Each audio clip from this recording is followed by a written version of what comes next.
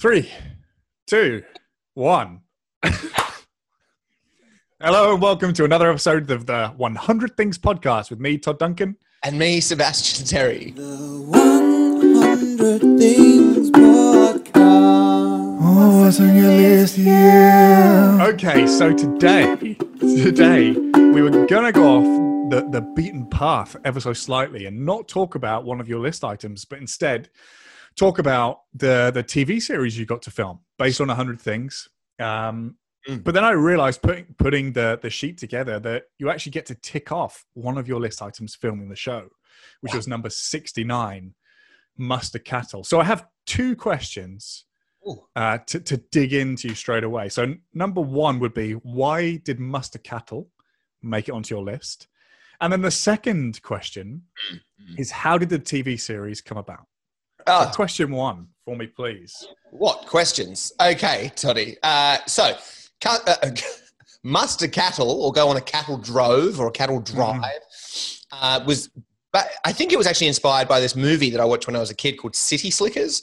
And I think Billy Crystal's in there, and it's about these like city guys who go out and they, for kind of like a weekend adventure, to take mustard cattle from one point and take them to point B. Along the way, Curly, I think there's the cowboy who's helping him, dies. It's a big adventure. And they form a bond with the animals, and they take it upon themselves not to stop, but to actually finish the job even on behalf of Curly. And I was just like, wow, I love that. Don't know how to ride a horse. I have no idea about cowboys or the way of life they have. That's it. I want to do that.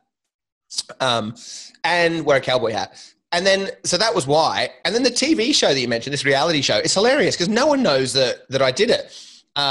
It's actually, I never really think about it, but looking back upon what happened, it's epic. It's 26 episodes, each episode helping someone achieve a meaningful goal on their list. It's my show. I'm the host. No one knows. It's so funny. How did it come about? I was giving a talk in LA to this really cool crowd. The event's called PTOW, P-T-T-O-W. And there's a lot of movers and shakers in the room, all these all the leading brands and all the industries, and it's all their C-level staff or founders or CEOs. And this guy who worked for a production company called Defy Media, his name is Keith, came up to me afterwards after I got off the stage, and he was like, hey, would you like to do a TV show about, something to do with 100 Things? And I, of course, was like, absolutely, yeah, would love to. And he said, what would it be about, do you think? And I was kind of getting to this point where I was helping a lot of people achieve things from their list. And I love that. And I said, it'd be great if we could help people achieve goals. He said, okay, let's do that. But I was living in Australia. So I flew back to Australia, the day after. I forgot about it. Forgot about it. Didn't really think it was serious. And a year later, same event pops up and I get invited to speak again. So I fly back and I give a talk and I get off the stage and Keith comes up and he's like, what happened here? And I said, I don't know. I didn't think you were like that serious. He's like, yeah, we want to make a show. And so we basically signed to do a show. And that was how it came about. It just fell on my lap, like everything has. It's amazing. Wow. So this gent didn't even have the idea of what he wanted the show to be about. He just liked you on stage and was like, yeah, let's do something. Yeah. Yes. Essentially. Yeah. I guess the concept itself was I'm very fortunate with 100 Things, and we now are very fortunate with 100 Things, and you've seen this, that a lot of people want to get involved somehow. It strikes a chord. And so whether it's someone just wanting to start a list or whether it's a organization wanting to, somehow collaborate or whatever, there's all these opportunities all the time. And so it's kind of like, I say this a lot, but when if you throw 20 tennis balls in the air, you try and catch, you're not going to catch any.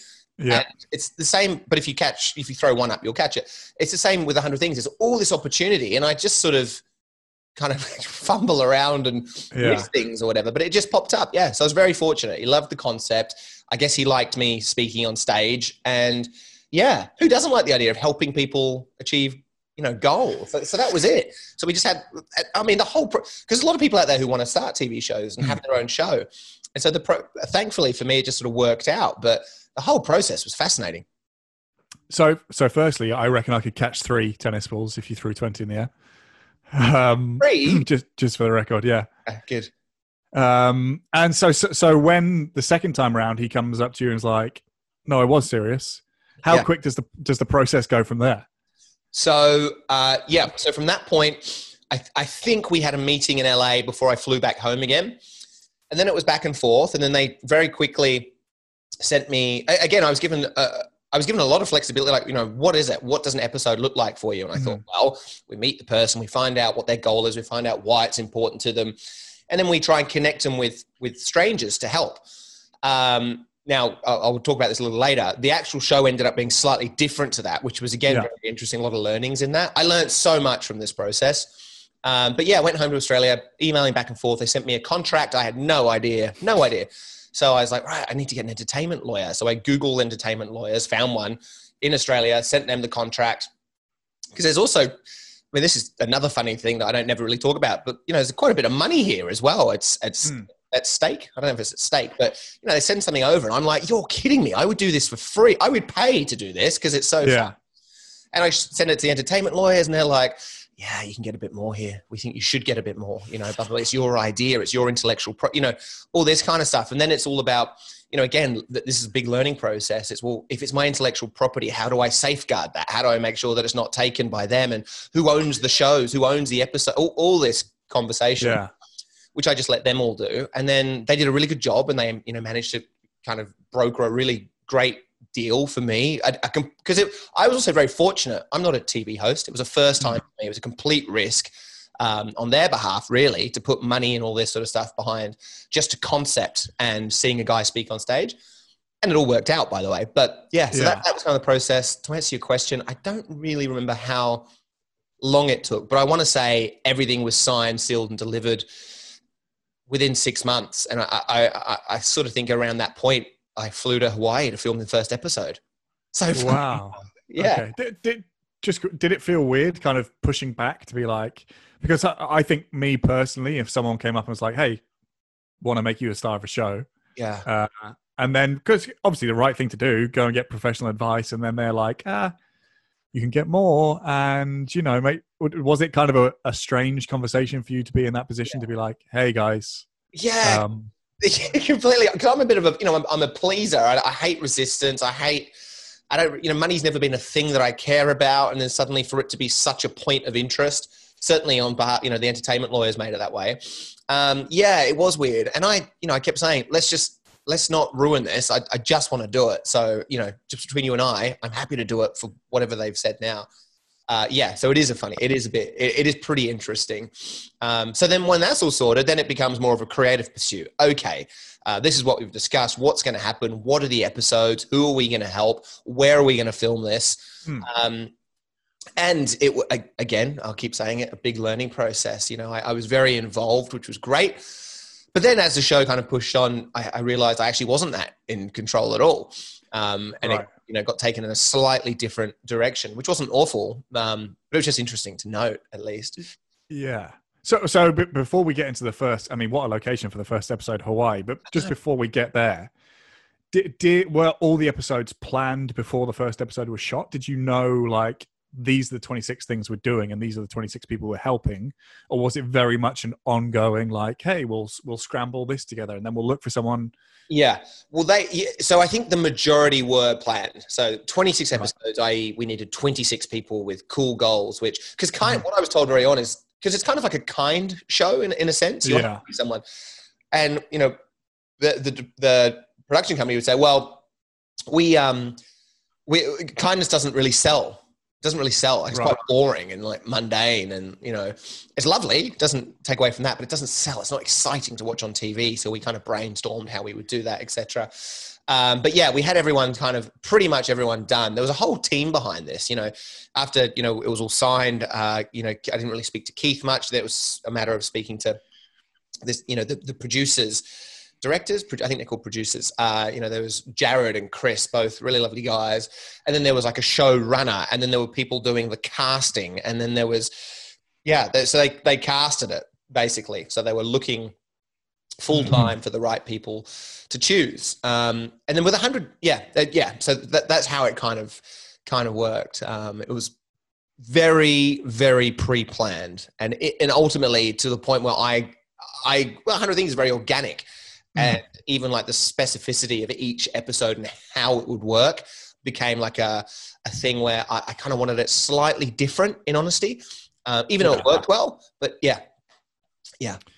So what was it that you were looking for those episodes to be more like then? Because I'm assuming, again, I know nothing about TV, but I'm assuming they just have to make sure there's, do they refer to it as a story arc? That there's kind of that beginning, middle, and end type of to each episode? Yeah, well, essentially, you think about an episode with whoever it is we're helping. You want them to be good on camera, which isn't always possible with someone who just needs help. You want the episode to be exciting and enticing. So whenever we get to the crescendo of action, it's like, oh my God, this is amazing. Whether that's emotionally evocative or whether it's someone jumping out of a plane, you want to take them through that story arc with a really beautiful touch at the end. So each episode essentially was that. We meet the person, we find out why it's important to them. We would then do the reveal or the surprise. Well, we now know you want to do this. Therefore, we've organized this for you. Now, this is kind of where the creative was slightly different for me. So whenever I help people with 100 things, because I've been helping people for ages before it was getting filmed, I would say, okay, what's an example? We helped a guy surf. That was the first episode. So instead of pre-planning it, I would say to my community, hey, there's a guy here, he's a war veteran and he's afraid of water. He wants to surf. Who can help him? And then all these people would just beautifully sprout out of the earth and go, hey, we will help him. And then I would connect them and then these people would just go and do it.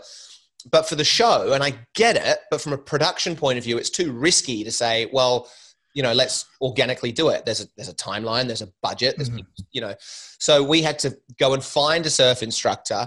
And then for the first episode, it worked. If you were to watch the episode, I walk down the beach and I'm like, oh, Big Wave Dave, how are you? Yeah. My friend here wants to learn how to surf. So it was a bit pre-produced like that, if that makes sense. So it wasn't quite ideal, and it's certainly not in the way that things had organically panned out. And that was, it still worked out, and I completely understand why it has to be like that.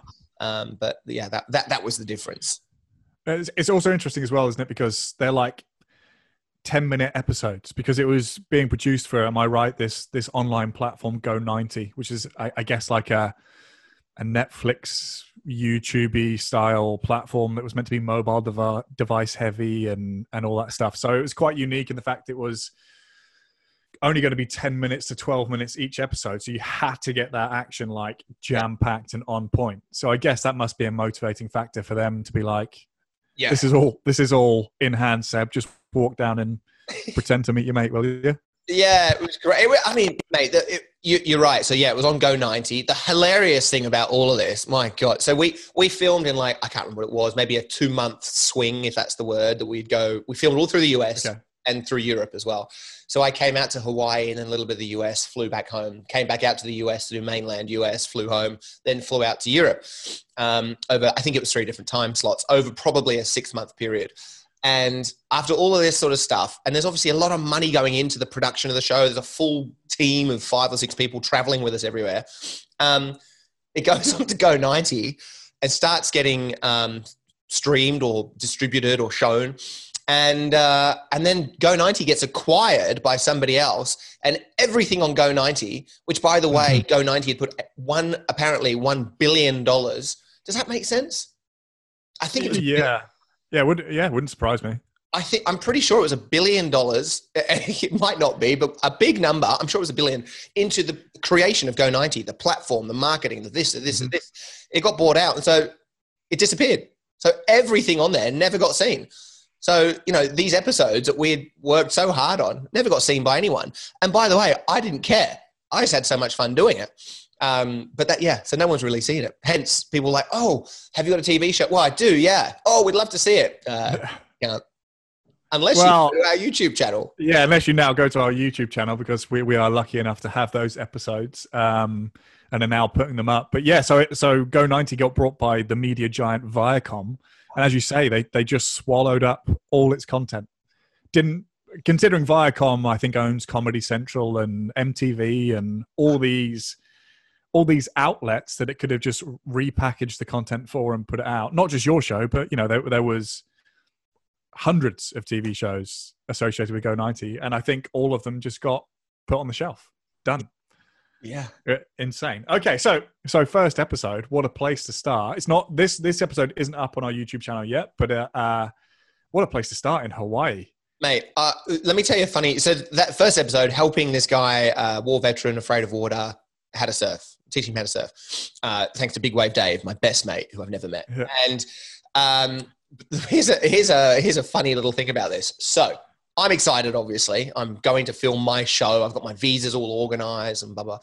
And I'm on the way to the airport, and I stop in to see a friend, and her dog bites one of my thongs, or flip flops for the Americans, my footwear, and breaks it. So on the way to the airport, I suddenly don't have any shoes or footwear. Yeah. Okay. And I say this just because, for those of you who don't know, I guess I'm for some bizarre reason known for not wearing shoes ever. Mm-hmm. Now I've started a little bit now, but there was a 2.5 period in my life where I didn't wear any shoes. It didn't matter where I was, snow, wherever. Anyway, so it all started because of this. I didn't really wear shoes because I lived on the beaches back then. But anyway, I'm suddenly on the way to the airport, no footwear. And I go, I wonder how far I can get. Turns out I got quite a fair way. I got to Hawaii, went through the airport, blah, blah, blah, went to the lounge. No one stopped me. Got on the plane. No one stopped me. Air steward on the way, flight attendant on the way over approaches me and he's like, so we need you to put your shoes on the plane. And I said, I don't have any. And I didn't. And he said, well, you're not allowed to fly. But we were halfway to Hawaii in the air. And I thought, well, you don't have much leverage in this conversation. Yeah. But yeah, and so I turned up on day one, met the crew, which in itself was phenomenal. I remember we were on the beachfront, Honolulu at Waikiki, and looking down on the beach, and I meet Jared and Chris and this lovely girl, Marissa, and Patrick, and then another guy. Anyway, so there's 5 of us. And Danny, his name was. He was amazing. And I'm meeting them, and they're all there to meet me, and they're meeting me for the first time, complete unknown. And then Jared says, where are your shoes? I say, well, actually, I don't have any. I go, is that okay? I don't really wear shoes anyway. And he's like, well, if we start filming tomorrow's episode without shoes, you're just going to have to not wear shoes ever for the shows. And I went, fine. So that was that. So for the next 2.5 years of my life, I never wore shoes. Just a little tip of information. Yeah, that's really interesting because I've watched a number of the episodes now, not just the 7 that we've put up, but I've been watching a few, and they go on to make a bit of a point about the fact that, you know, they constantly get someone to be like, oh, where's your shoes? Hey, you? Well, that's the thing. It was a bit cheesy. I did it because I never wore shoes anyway. But 2.5 years later, way after the show, I remember being now based in LA. People were like, oh, you're the guy who doesn't wear shoes. And it became a thing. And I didn't like that it was a thing. And I was like, I just want to wear a pair of thongs again. And walked out of my place, went to somewhere, some dinner party or something, and people were disappointed. Oh, you're wearing stuff on your feet. And I'll be like, I'm allowed to. So anyway, that was it was hard to shake. I still get it. I still get that, by the way. People, and the story gets exaggerated too. There's one friend, whenever he introduced me to someone, he goes, this guy, Seb, he hasn't worn shoes in 15 years. And that's not true. I let him tell the story. But yeah. Where is them right now? Okay, so there's 7 episodes we've got up on YouTube at the moment. Dance at the Moulin Rouge, Learning the Trapeze, Stunt Driving, Muster Cattle, which we'll talk about any second because that was number 69 in your list. Yep. Perform Opera Live. Oh yeah. Face a professional fastball in baseball. Yeah. And learn to ski as an amputee. So let's go to your list item first, and then we'll talk about a couple of others. Muster Cattle. Do you remember where in the order of filming it that was? I actually think that was. I have a feeling that was in the second period that I flew over to the US, and we flew to. I think it was New Mexico, some remote, proper. What would you call it? Like a ranch. There was Cowboy Craig, was like the guy who would. There'd always be an expert in the episode to take us through, right? So I'd go, oh hi Cowboy Craig, this is Lou. The guy's name was Lou. His goal is he wanted to be a cowboy. He wanted to be a cowboy. He always had, and so we kind of shared that. You know, it was on my list too. So I said, this is Lou. He wants to be a cowboy, and he'd be like, okay, great. So what we're going to do is we're going to learn to lasso. I'm going to take you to the horses. We're going to learn how to ride horses. I'm going to get you comfortable in there. I'm going to tell you how to communicate with it, because he had all these like heads of, you know, cattle out in and again, just to paint a picture, middle of nowhere, distant mountains, proper arid desert, essentially. Well, it's not desert, but it, you know, just And he's got these cattle, and he's like, well, I need to get all of these, and he points to like 100 head of cattle. I need to get all of those guys down to the end of the valley and I need them to go through a small wooden gate, which I've made to put them in a pen.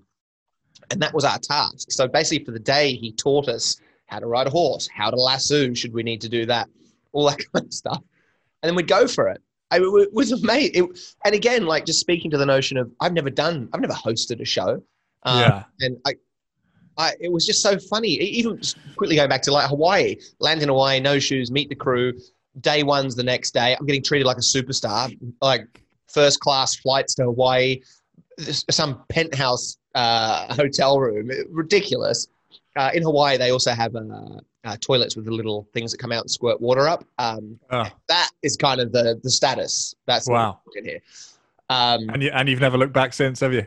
You've never looked back. I've never gone to the bathroom so many times. It's phenomenal. But yeah, and you know, the next day, day one, cameras everywhere, mic'd up, and they're like, "Go." I'm like, wow. Hi, I'm here in Hawaii, and you know, it's really, I mean, it's great, and I loved it too, obviously. But yeah, so fast forwarding to Lou back on the cowboy ranch, and yeah, it was just a phenomenal day. So I got two questions on that. I've got so my first one was going to be how much filming goes in to get that 10 or 12 minutes. So as you say, like Craig Lawson was the expert on the cowboy one, Muster Cattle. Did you literally spend the entire day as he was just being a nice guy showing you everything, or was it heavily directed, like we're going to do this, then we're going to do this, then we're going to do this action?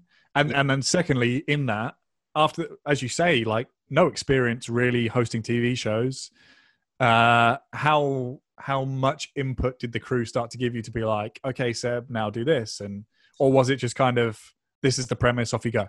No, yeah, right. So it was a whole day of filming. That's kind of just what it worked out to be on every episode. A whole day, early start, late finish. You know, it was also so Cowboy Craig, you know, he would have a chat with Jared and Chris and be like, this is what I can do. And they'd say, right, we want this, followed by this, followed by this, followed by this. Right. In that process, we obviously got to learn a few things, riding horses and what have you, but it was very specific. It wasn't just free flowing. And then he wouldn't go, okay, what's next? He would know that it's, you know, it's time to, you know, shine your cowboy boots or whatever the thing was.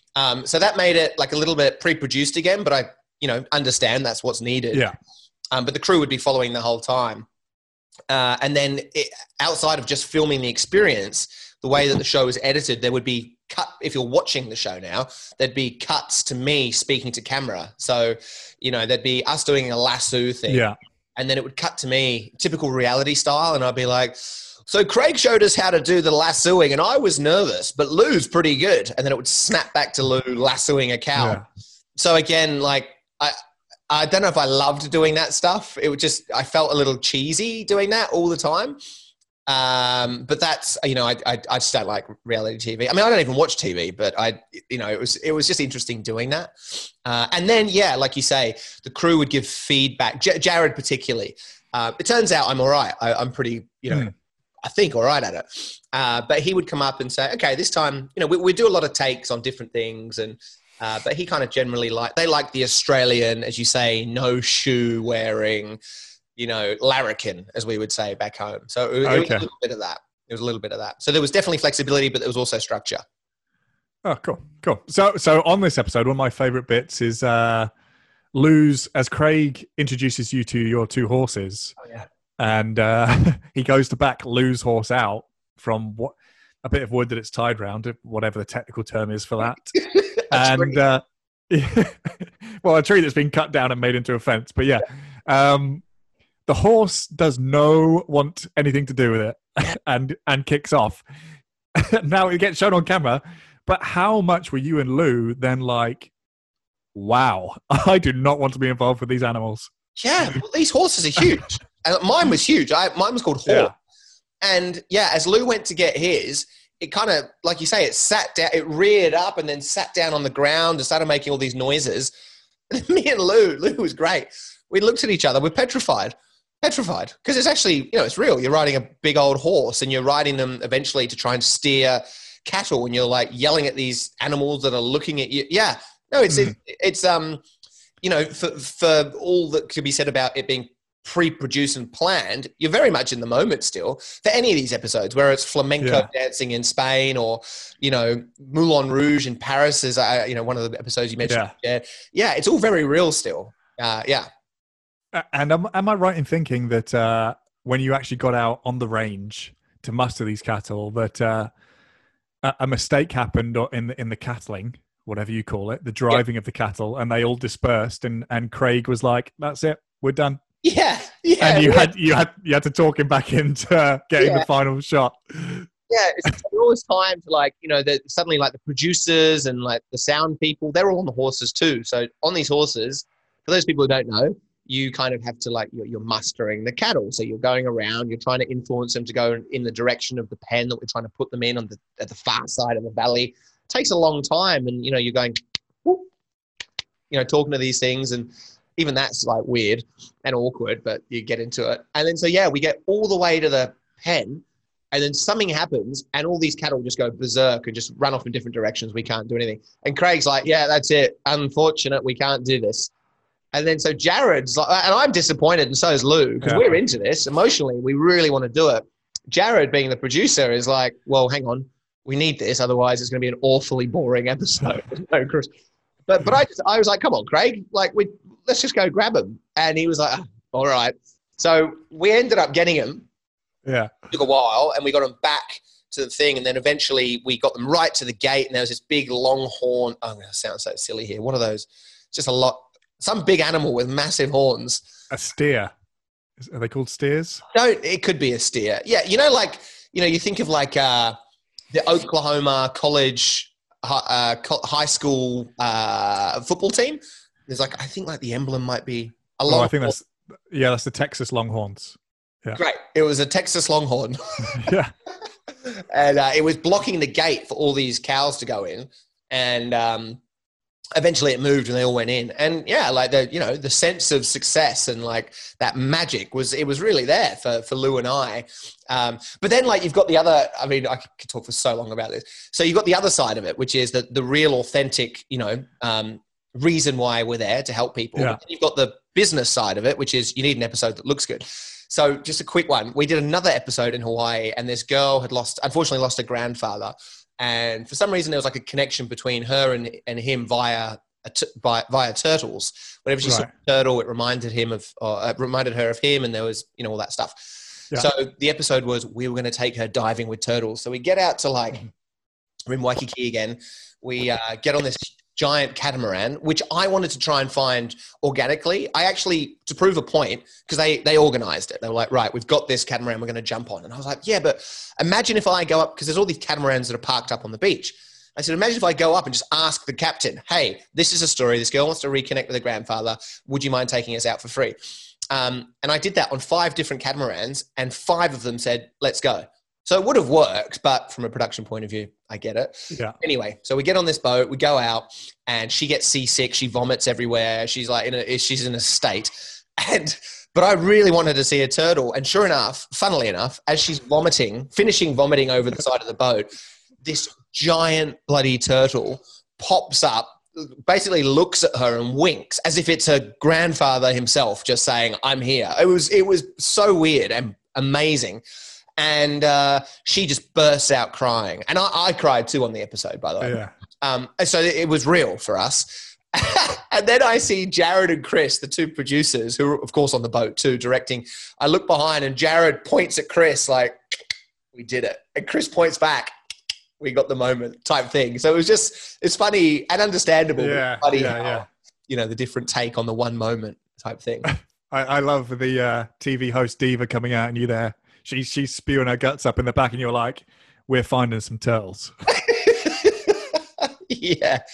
It was awesome. I mean, and then also where everything works out well, we find the boat skipper, we go and do the turtle thing, the experience of the cattle ranch, all these amazing things that we did. There was also some funny times where one girl wanted to, I think her name was Jackie, she wanted to reconnect. She found out that she had Cherokee Indian blood in her. I've said that in a way that makes it sound weird, but she was Cherokee Indian.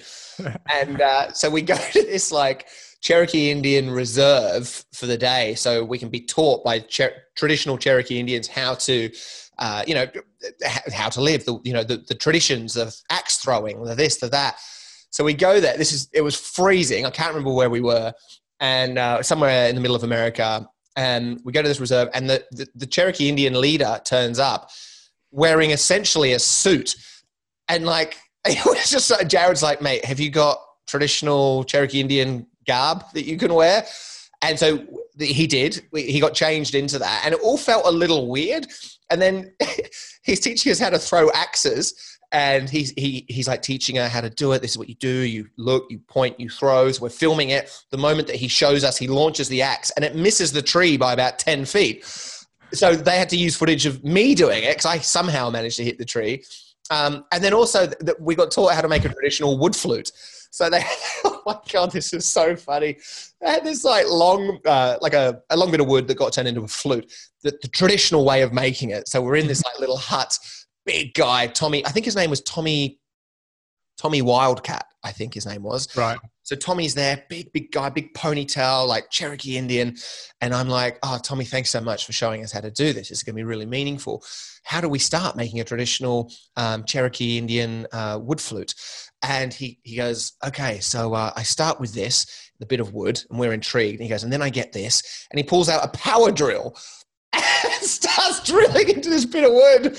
And mate, honestly, I looked at the camera guy, Ali. He was brilliant, and he was absolutely pissing himself. Everyone was laughing, and I don't know how I did it. It was the funniest moment by far of the whole show, because the whole filming everything, because it was ridiculous. Anyway, so yeah, it's amazing. Right? Yeah, it's amazing.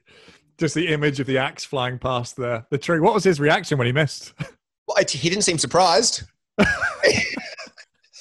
Yeah. I don't know if he's ever hit a tree with an axe. And we weren't that far away from it either. That was a funny episode. But we got there, and you'd hope that Jackie, was her name Jackie?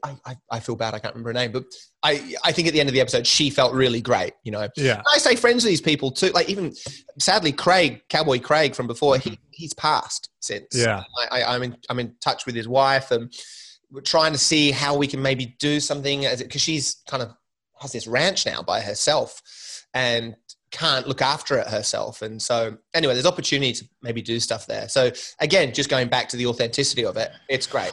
It's great. Yeah, no, absolutely. Do you still have your cowboy hat, by the way? I do. Yeah. I got the cowboy hat. I got the boots. They're in a storage container in Australia. Yeah. I look nice. Well, let's just very quickly tick number 69. Yeah, no, it was great. That was a check for me. It was a check for Lou. It was a phenomenal experience. Phenomenal. Yeah. Now, one of my favorite episodes that I've seen so far, and it was the first one we put up on YouTube, was Dancing at the Moulin Rouge. Now, it's one of my favorite episodes so far, just because of the ridiculous dancing you had to do. And there is a moment in it when you're practicing, when you genuinely seem A, tired, and then B, mildly pissed off that these two dancers are putting you through your paces so hard. Oh, yeah. Because they try and get you to do a finishing move that was just going to be impossible for you. Impossible. Where they do the like split in the air, and then you have to do go in a circle with Rebecca, who you're helping tick this item off for. What was that experience like of going there? Like fun, you get to see the show the night before. Yeah. With a glass of wine and enjoy that, and it's like boom, boot camp. Here we go. I don't know if I was pissed off, but I was certainly like, I can't do that. It's ridiculous. Yeah. That move, it was a standing split where the two girls got together, put their hand around they put one hand around the other person's waist and then just lifted their other leg above their head. And yeah, I mean, you won't be surprised at this, but I can't do that. So it was very funny. But just to talk about these experiences, this girl that was her dream, dance on the Moulin Rouge stage. They don't really let that happen, and somehow they allowed us to do it. So we get, and this was pretty much, yes, it was a little pre-produced and planned, but it was very much on the fly. We walk into the Moulin Rouge, everyone knows that for, everyone knows that for the dancing. What kind of dancing is it? It's a complete tango? No. Can. Can.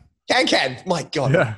For the can. We walk in and there's probably, because it's burlesque, right? There's, it's beautiful women and they're scantily clad. And we walk in there middle of the day and there's 30 of them, 30 women, and they're all, they're all beautiful and talented. They're waiting. They're just lying on the stage waiting for us to go on.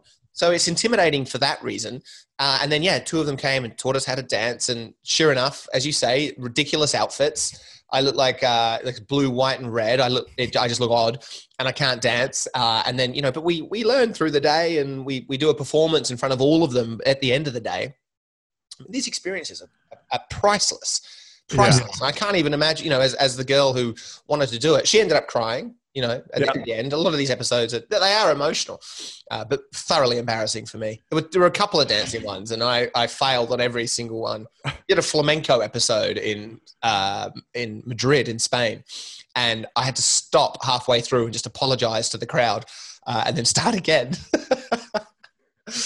Oh yeah, that's great. What another episode that's up at the moment, and like you say, to these experiences that just wouldn't happen without kind of the TV show putting there, is Adrienne and performing opera. Let me check my notes. The venue of said opera, the Opera Nationale de Rennes. There you go. In Strasbourg, France. And like you say, just she got to perform on stage. You got toured around the facility and put in wigs and everything else that get used for these epic operatic performances. I mean, that's pretty incredible.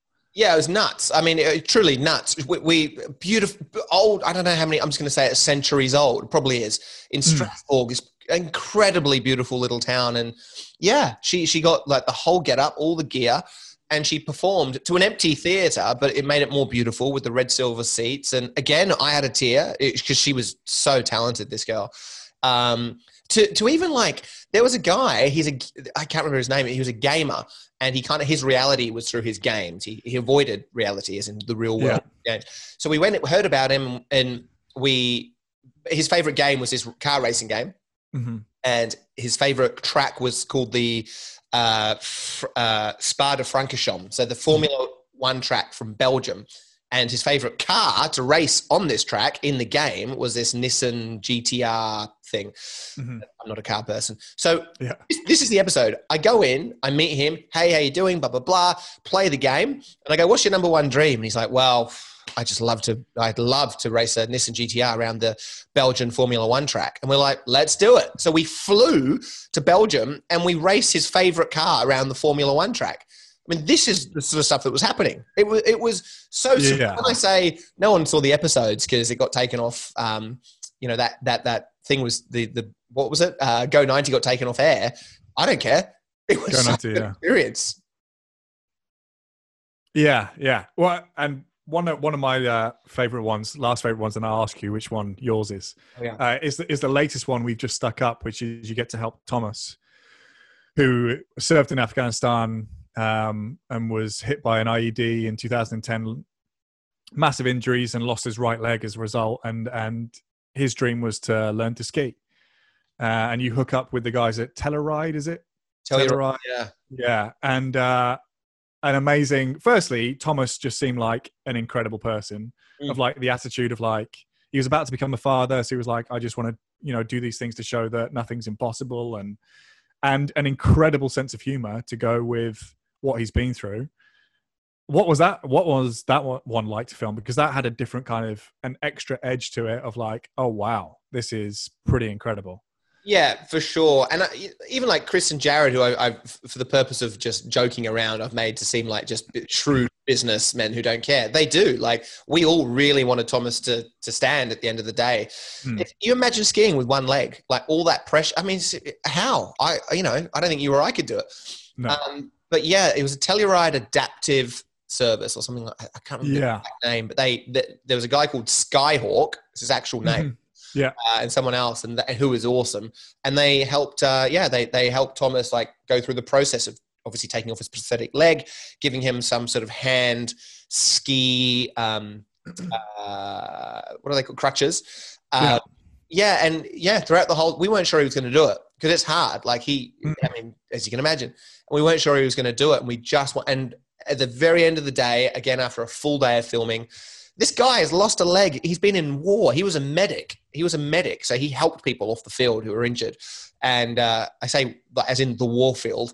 And then, he trod on an IED, I think, and lost his leg. So this guy's not only dealing with like physical trauma, but like PTSD, and like he was affected, mentally a lot. Yeah. And so he got there. The last shot of the day was the light was going. We needed it to happen. And he stood up and just skied, and it was unbelievable. It was just so good. So I'm with you. That maybe is one of my favorite episodes. Is there any others that stick out for you? So that one, any others that you think, either personal experience for you that you were like, I love doing that, or that was just awesome to watch the other person go, oh, I'm so glad. Yeah, that was great. The cattle drive was amazing because it was on my list too. What else was there? We went to like a concentration camp in Germany to reunite a young girl and her father and take her to the place where her grandmother was actually escaped from. But that there was, they have all these documents and basically a library of history, and her grandmother's name was mentioned in there. So we surprised her and took her to the document that was framed where her grandmother, they talk about her grandmother being the person who had basically started dance groups for, the Jewish community. Wow. Anyway, so that was amazing. What else was there? I mean, there was skydiving. I don't know. I think probably my favorite ones have been mentioned. And here's how silly it is, because there was 26 episodes. I can't even remember half of them. We faced a fastball from Brett Tomko to help a firefighter achieve his dream. That was great. The whole day. This is a funny thing. So the way it's played out, kind of in the eyes of a producer, it's storyboarded. They know what they want. They know what an episode looks like before it's shot. So the idea was, we go out there, we both miss, we're both unable to hit these pitches, and at the end of the day, we both get a hit type thing. That was what he wanted. So I go, the firefighter, lovely guy, Delot, I think his name was, could not swing a baseball bat. He was awful. And I had never swung a baseball bat, but somehow I was all right. Anyway, there was a bet to see whether I would hit it or not, like internally within the crew. Yeah. And I was confident I would. And finally I did. It wasn't at the end of the day. It was quite early. And I was so excited that I sprinted to first base and I dived across the plate because I think I'd seen it in a movie or something. And I stood up and I had dirt all down my white shirt. And Jared came over, and it was the only time he got angry with me, as in like, not angry, but he was disappointed. We ended up very close mates too. And he was like, you have no idea what you've just done. I have a story in my head, and because you're now dirty, it means that I can't shoot anything further with you without the dirt, which means the story, it basically ruined the schedule of how he wanted things to happen. Because if I'm clean the whole time, he can put that footage at the beginning, at the end, or whatever. But as soon as I have a dirty shirt, he's got to explain why I've got a dirty shirt and what have you. So it was a good lesson for me. He was like, you've got to listen to me, because he did say, don't dive on the. He actually said, "Oh, right. If you don't do anything stupid," and I did. I was so excited. Ali, the cameraman, was like, "Dude, don't worry about it. I would have dived too." And I was like, "Yeah, thanks, Ali." Yeah, I think I would have too. Oh man, we did stunt driving. That was a fun one. Did skydiving. We did a lot of stuff, and it's all stuff that until now no one's ever really seen. Yeah, mate. Yeah, well, they are up. We have 7 up on YouTube at the moment, and not just because I work with you and have the interest, but they are genuinely really entertaining, great little shows. And hopefully we'll get the opportunity to do something similar in the future. 100%. Yeah. Mate. I think that there's such a, this is probably a conversation we should have internally, but there's so much scope for to do something sort of similar, but also quite different, and make it genuinely authentic and interactive at the same time. And let's talk about that. Well, just very quickly, I mean, look at just what's happened over this weekend with the group we have in November at the moment, who have created their list and now ticking them off. And we have Alex originally from Germany, but now lives in Sydney. What's the swim she's just done? Oh, it's called the Bold and Beautiful swim from Manly to Shelley Beach in Sydney's Northern Beaches. Phenomenal. Across the Aquatic Reserve. Yeah. And said in our Slack group, she was like, if it wasn't for the support in the group, and that's not because of me and you, that's the other members of the group. She was like, I would never have done it. Crazy.